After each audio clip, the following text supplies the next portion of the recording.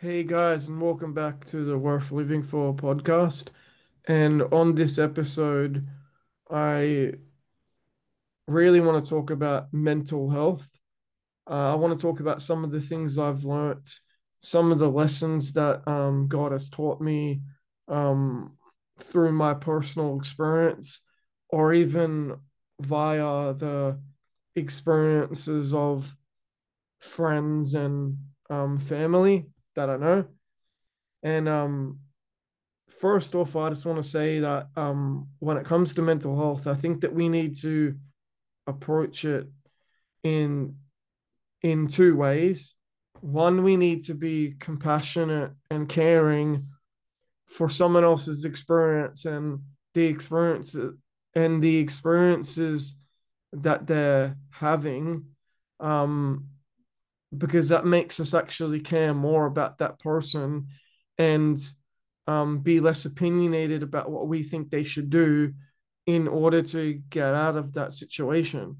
Because I know for me, and I know I'm talking about it a bit early in the episode, but I know for me, when in the past, when I've experienced seasonal depression, one of the things I used to do was, well, I'm gonna listen to one of my favorite albums, or I'm gonna listen to the music that I really enjoy, or I'm just gonna do something that I love and enjoy doing to try to pull myself out of that state of depression. And it never worked. And I think it's because sometimes you have to ride the wave. So then instead of um you in all your strength trying to pull yourself out of that, and even if you don't have a relationship with God, but riding the wave of that moment, that season or that circumstance, and allowing God's strength to pull you out of it instead of you trying to pull yourself out of it. Because I think in the past when I've pulled myself out of it, the seasonal depression lasts much longer, because sooner or later I would eventually start to feel the exact same way. And I haven't wrestled with seasonal depression for quite some time, but I think the thing that I learned during those past experiences was the fact that um, you can do one or two things in that season, in that situation. You can beat yourself up by saying, "Oh, I'm a loser. Um, I'm depressed because I'm not good enough, or I'm not perfect." Which is kind of funny to, it's not really, it's kind of funny saying, I'm not perfect. Well, that's kind of obvious because none of us are. And I think the other thing also, like, when you're going through a state of depression or some kind of like mental health crisis, um sometimes we also tell ourselves, I, I can't I can't vocally express how I feel with anyone other than myself, because then burdens I become a burden to the people that love me, or I become a burden to the people that care. And I think, that that's a valid assumption, because you know the reason why people seek out professional help, like either from a psychologist or a psychiatrist, is because it can be extremely difficult to um, tell someone that you love, I'm feeling this way and I don't know why, and I don't know how to get out of it. But um, it can be extremely difficult, because we want to present the healthy and whole person to family and friends. And you know if you're in that um situation of being in an intimate relationship with someone, you know we want to present that healthy and whole person to our other half.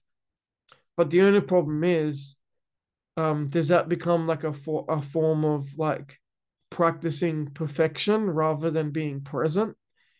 And in any given relationship, whether that's with family or friends, we need to treat it like our relationship with God. God is so much better, so much.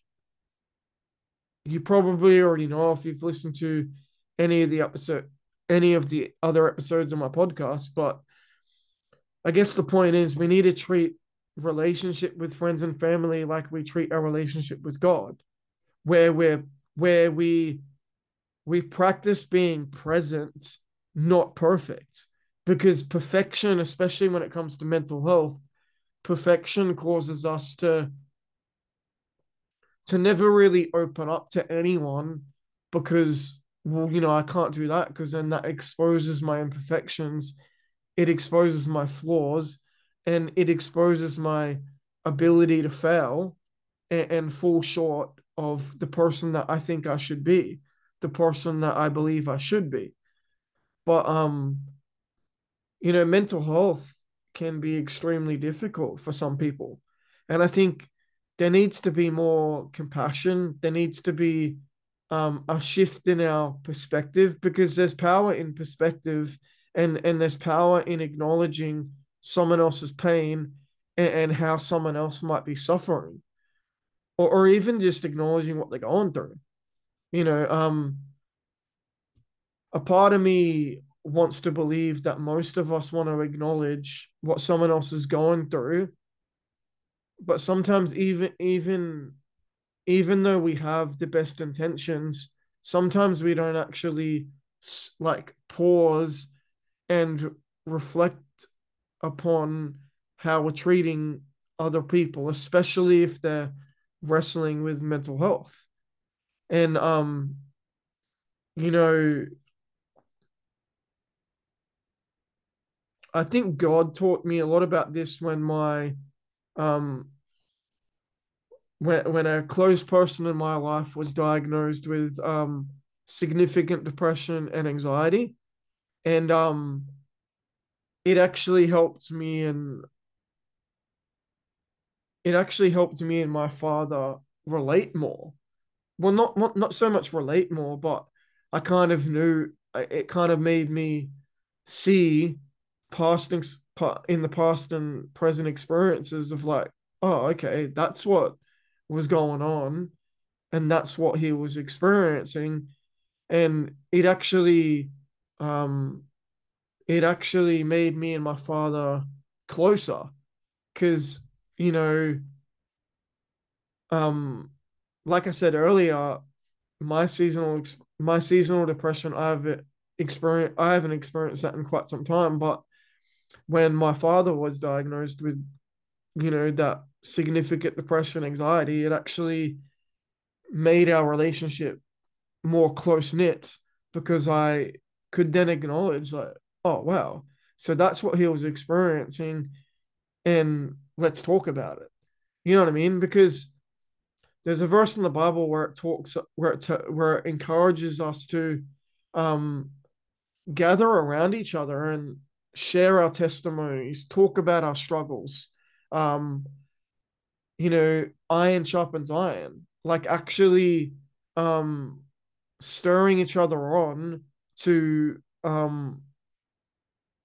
just to build those kind of relationships where we look out for each other instead of using harsh words and beating each other up when we're not doing so well, actually encouraging each other and um embracing each other in those moments of, hey, let's acknowledge this stuff, let's talk about this stuff, but then let's actually encourage each other that life is beautiful, life is an amazing thing that each of us have an opportunity to live.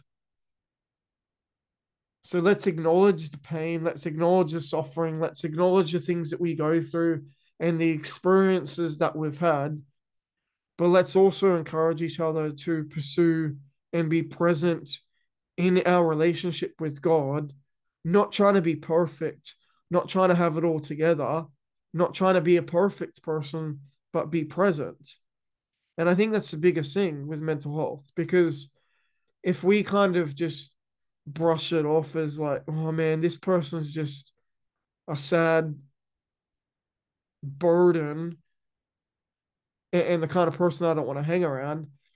But if we actually look at that person and acknowledge it for what it is, and we might, and you might not fully understand what's going on, you might not fully agree with what's going on, because if you haven't experienced mental health, then unfortunately it can be quite um impossible to even acknowledge what that other person is going through, let alone even having a brief understanding of what mental health is for them. But I think actually just pausing and reflecting upon what that person might be experiencing, it's a beautiful thing for us to actually um sit back and listen and learn, because there was also lots of people in God's word, in the Bible, who suffered and experienced like mental health. You know, even Jesus' disciple, when Jesus approached him and said, "You are gonna you were gonna say that you were never with me 3 times," and this particular disciple piped up and said, "No, no, Jesus, like, what are you talking about? Like, that's not gonna happen. That's not me. Like, what are you even going on about?" And Jesus was like, "No, no, you're gonna say that you don't know me, that you never knew me 3 times." And lo and behold, this disciple actually does that. And you know, long story short, uh, before Jesus kind of ascends into heaven, um, he more or less, says to this disciple, like, um, "I forgive you." And I think, um, there's lots of scenarios in the Bible, real scenarios in the Bible that reflect upon how we should approach mental health, especially if it's being experienced by someone that we love and that we truly care about, and approaching those situations with love and compassion. Anyway, guys, I don't know how long this episode's been going for, but that's not the most important aspect of me doing this. But just wanted to quickly read you a couple of verses that might actually put into perspective of what I was talking about, especially when I was talking about like you know if someone that we know is dealing with mental health, we can either say a harsh word or a kind word. We can say something that is loving and compassionate towards that person, or we can just simply, not think and just speak. So let me just find it, eh?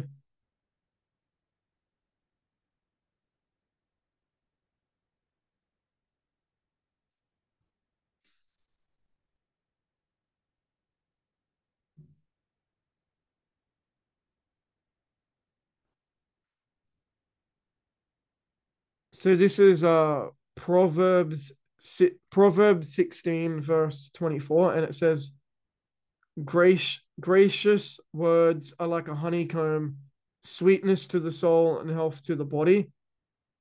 And then in verse 27 to 29, I think just reading these verses this morning, I think it kind of just reflects the possible outcome of doing the complete opposite of what verse 24 says, where verse 24 says, Great gracious words are like a honeycomb, sweetness to the soul and health to the body.